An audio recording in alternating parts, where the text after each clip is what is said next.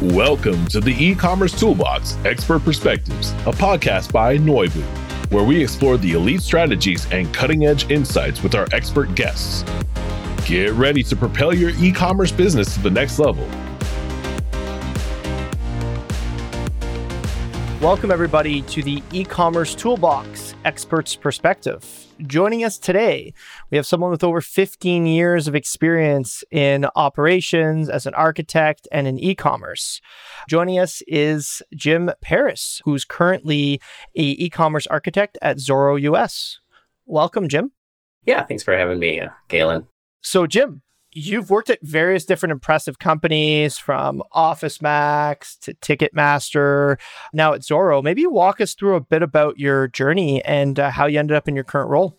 I could say that probably a common path for architects is to come up through software engineering, but I actually came up through desktop support and then data centers and then operations. And then I had software engineering thrust upon me. But operations was a pretty good place to start off in architecture because it is another place where you are involved in everything that's going on. And so it's easy for you to see the whole landscape and put pieces together. It was unconventional, but I think a very helpful path into architecture. That makes sense. I think it's always really important to have kind of different backgrounds when it comes to building teams. So if you have everyone come through the software engineer side, they might be missing kind of the forest through the trees sometimes. So building on that, you've had various different roles. So whether it's in an architect role or a previous role that you've held, do you want to maybe talk about some of the most significant projects that you've led? Anything that maybe addressed some key corporate initiative, but I'm super curious some of the projects that you've worked on that you're most proud of. It's a long list, but easily at the top of the list, one of the companies had a presence in Europe and in the United States. And the platform in the United States was mostly homegrown or very customized. So to make any change, it was a long process to get it changed. And meanwhile, in Europe, they're doing things like, hey, they just changed the tax laws in France. We need a feature fix, and okay, we'll get it to you in 6 months. So that wasn't working out for anyone. The Americans' backlog was filling up with stuff that didn't affect their bottom line, and Europeans had no support. So they declared independence from the US, and they nabbed a couple of folks, and I was one of them, to go over there and start an Office of Digital Innovation in England. And so we kind of started from scratch. We have this ERP that we need to put the orders in, but everything up until then is greenfield. How do we do this? And so we built middleware. We pulled in MuleSoft, I believe. We chose a platform that we could replicate out to multiple countries and multiple languages very quickly, which at the time was Hybris. We did that while building out an office. And it was fun because I got to be so many different roles because we started just with a handful of people. So I was the director of security until I could hire my replacement. And thank goodness someone else can do that. I built a DevOps team and led that until I was able to hire a manager and do that and just repeat. So until I finally got to be just an architect again. That's awesome. And I mean, architect means different things in different roles or in different organizations rather. But I feel like in the context of e-commerce, I've personally even seen the wrong platform or partner decisions takes years to unravel. Implement the wrong CRM, implement the wrong ERP. That is a decision that haunts you for years and in some cases decades. So when it comes to architecting the perfect client experience, how do you look at that? In your role, how do you think the software and the partners and the technology decisions that you so carefully curate kind of drives back to the customer environment and how the customer interacts with the website? That's kind of a two-parter. I'll start with the second part. How does this impact the customers? Every choice you make will end up on someone's screen somehow or in their experience, right? Even in choosing a shipping provider, that is going to be their whole experience in getting a package. That is also customer experience, not website, but it's part of it, right? So all of those decisions do have impact. So the question is how do you know what that impact is? You have to have not a habit, you have to have a discipline of watching and listening and knowing what to do with that data. Even if you make all of the right choices now, things change, people change, industries change. 2 years from now, 5 years from now, it's not a good decision anymore. But how do you know it's not a good decision? Are you going to wait till sales drop? Or are you going to be constantly watching hey, people aren't engaging with this. This thing that was great for a year is not working. Why? Let's find out. Let's dive in. Yeah. So kind of how do you plan for that? So following from that, I understand that any decision I make, I am making it to get implemented now, to be in front of the customer and be benefiting them now. But I have to understand that like in 2 years from now, it might not be the right decision anymore. So I always have exit strategies built into the plan. Like I might not even be at the company anymore. I don't know, but it has to be built into the plan so that, hey, the search tool that we just bought that was great, it was so much better than what we had, but now everyone is using this new facet thing and they don't support it. So we have to migrate to that. How do we do that? Well, luckily, the way we integrated with it in the first place was abstracted easily enough for us to move to another one or build our own fairly easily, right? So you always make sure that you know where the off ramps are before you get on the highway. That actually makes a lot of sense. And I feel like it's one of those situations where if you don't think of that, you go, oh, I'll have to take out the search. And because I take out the search, I have to take out the chat. And then, oh, the chat's linked back to this thing. And then it basically turns into like redoing everything, which is chaotic. So that's really good. And I think those are things that are potentially underappreciated until they then become the most important thing in the business, which is, oh my God, our license is expiring in 90 days. They're sunsetting XYZ tool. The way it was integrated is basically critical to everything else. And now we have to rewrite our whole cart page because it's dependent on it. I'm fully aligned on that. You'd mentioned earlier DevOps and leading into kind of your architect role as well, is when it comes to dealing with software bugs and error detection and things like that, especially when you're in the e-com space, which is effectively vendor selection a lot of the times, and then custom work to make it all piece together. How are you thinking about, from an architect standpoint, dealing with kind of quality and software bugs and things like that? So my philosophy with monitoring is you have to know why you're looking at what you're looking at. So in the case of a blog, you want like views and you want people to scroll and you want interaction. You want people to see those banners, right? You want people to come back. You want that name to be spread around. You want people to link it, right? So those are your metrics for success. For e-commerce, you want people to be like browsing the products or finding them from Google. You want them interacting, reading them, clicking them, buying, and coming back next time they need something else. Right? So those are your metrics for success. If you have logs full of errors, but it doesn't impact the customer, you don't need to waste time like over-indexing and figuring out why that's happening, right? Should they even be errors? No, they should be like warnings or what, when you black hole them. Like have a habit of like making a ticket for unimportant things just to document that you saw it and close it, not impacting. So, but you have to know why it's not impacting. And so everyone, like not just, some bean counters over in finance, but like everybody in the company needs to know like why you're doing this. Like, why are we here? And so I always encourage people to roll business metrics into your technology metrics, right? It's not just how many stack traces did this service spit out, or how many times did people encounter this JavaScript error? Is our ads to cart ratio today the same as it was last Thursday? How's our revenue doing? Because if it dips, that's the alert right there, is when your revenue dips. Especially today when we've got these pods running, it's very robust. You can have 9 out of 10, pods of a cart or order service or whatever, just completely crapping the bed and waking everyone up at 3 a.m. But if your revenue is not impacted, you've got that one pod sitting up there. It's fine, right? You build it that way on purpose. I think we've definitely come a long way. And we used to get on 100-person bridge calls and yell at each other over a single error that no one knew the impact of. And that's just a bad way to do it. You should really completely look at it from the other side of the street, in my opinion.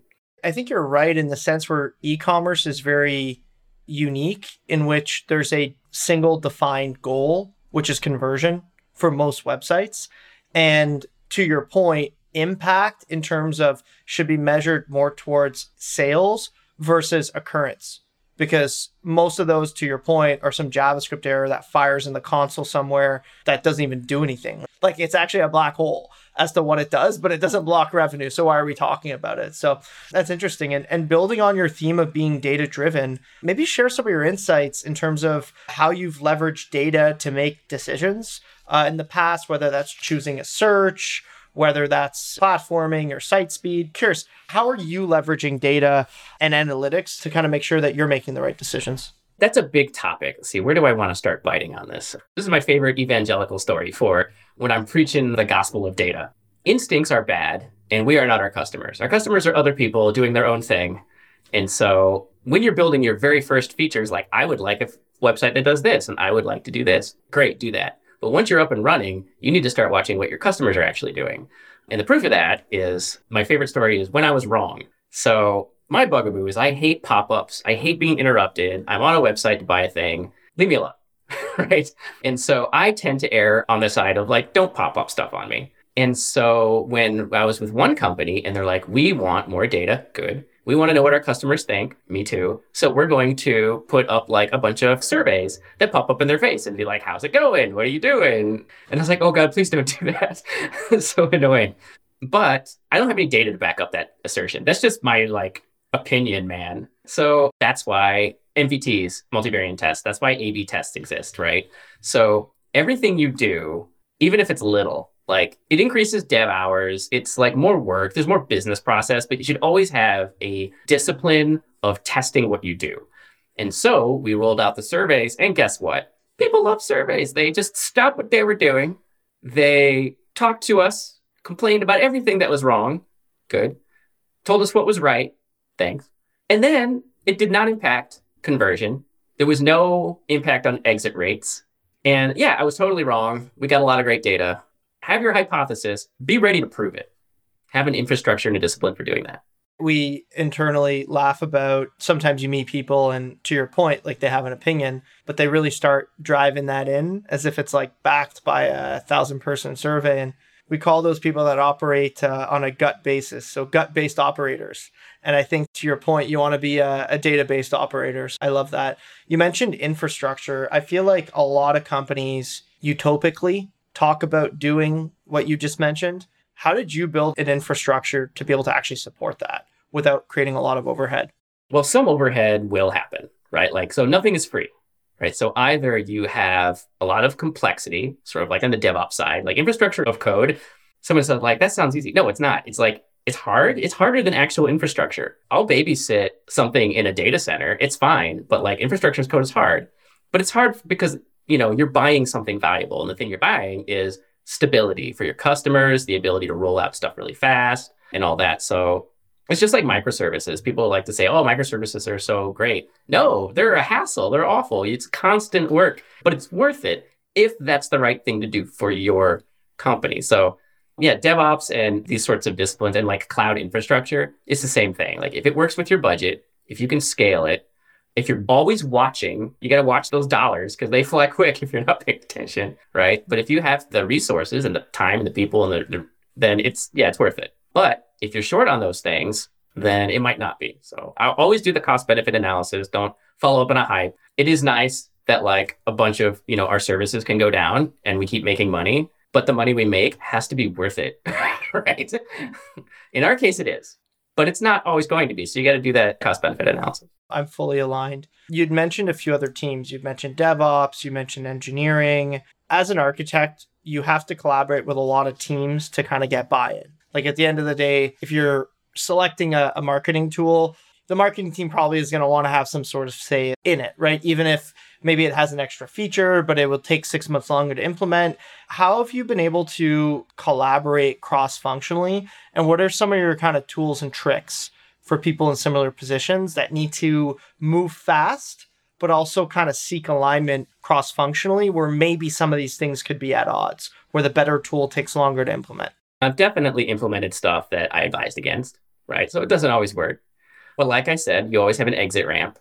And if you can identify sort of like where the danger curves, like, hey, when this happens, we're going to have to do this. And when this happens, we're going to have to do this. And like, that's documented. Then flash forward a year and a half when it happens, you're like, that's cool. We have a plan for that. Poof, poof, poof. So kind of working backwards from your question, when you're an architect, you don't decide the destination, right? You're just drawing out the route. You're drawing it out spatially, like boxes and arrows with crayons and stuff, or you're drawing it out in time. Like we do this year. If we do this year, then we can do this next year and then do this year. But ultimately, not up to you.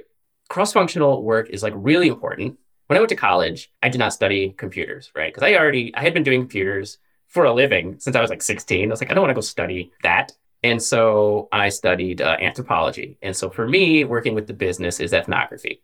It is like participant observation. It's like, hey, I feel like what you're saying is this. And I was talking to pricing team. Marketing team wants this loyalty product and pricing team wants to give special pricing to our loyal customers, that sounds like the same sort of initiative. You guys should go talk to each other. And then we'll start all that again.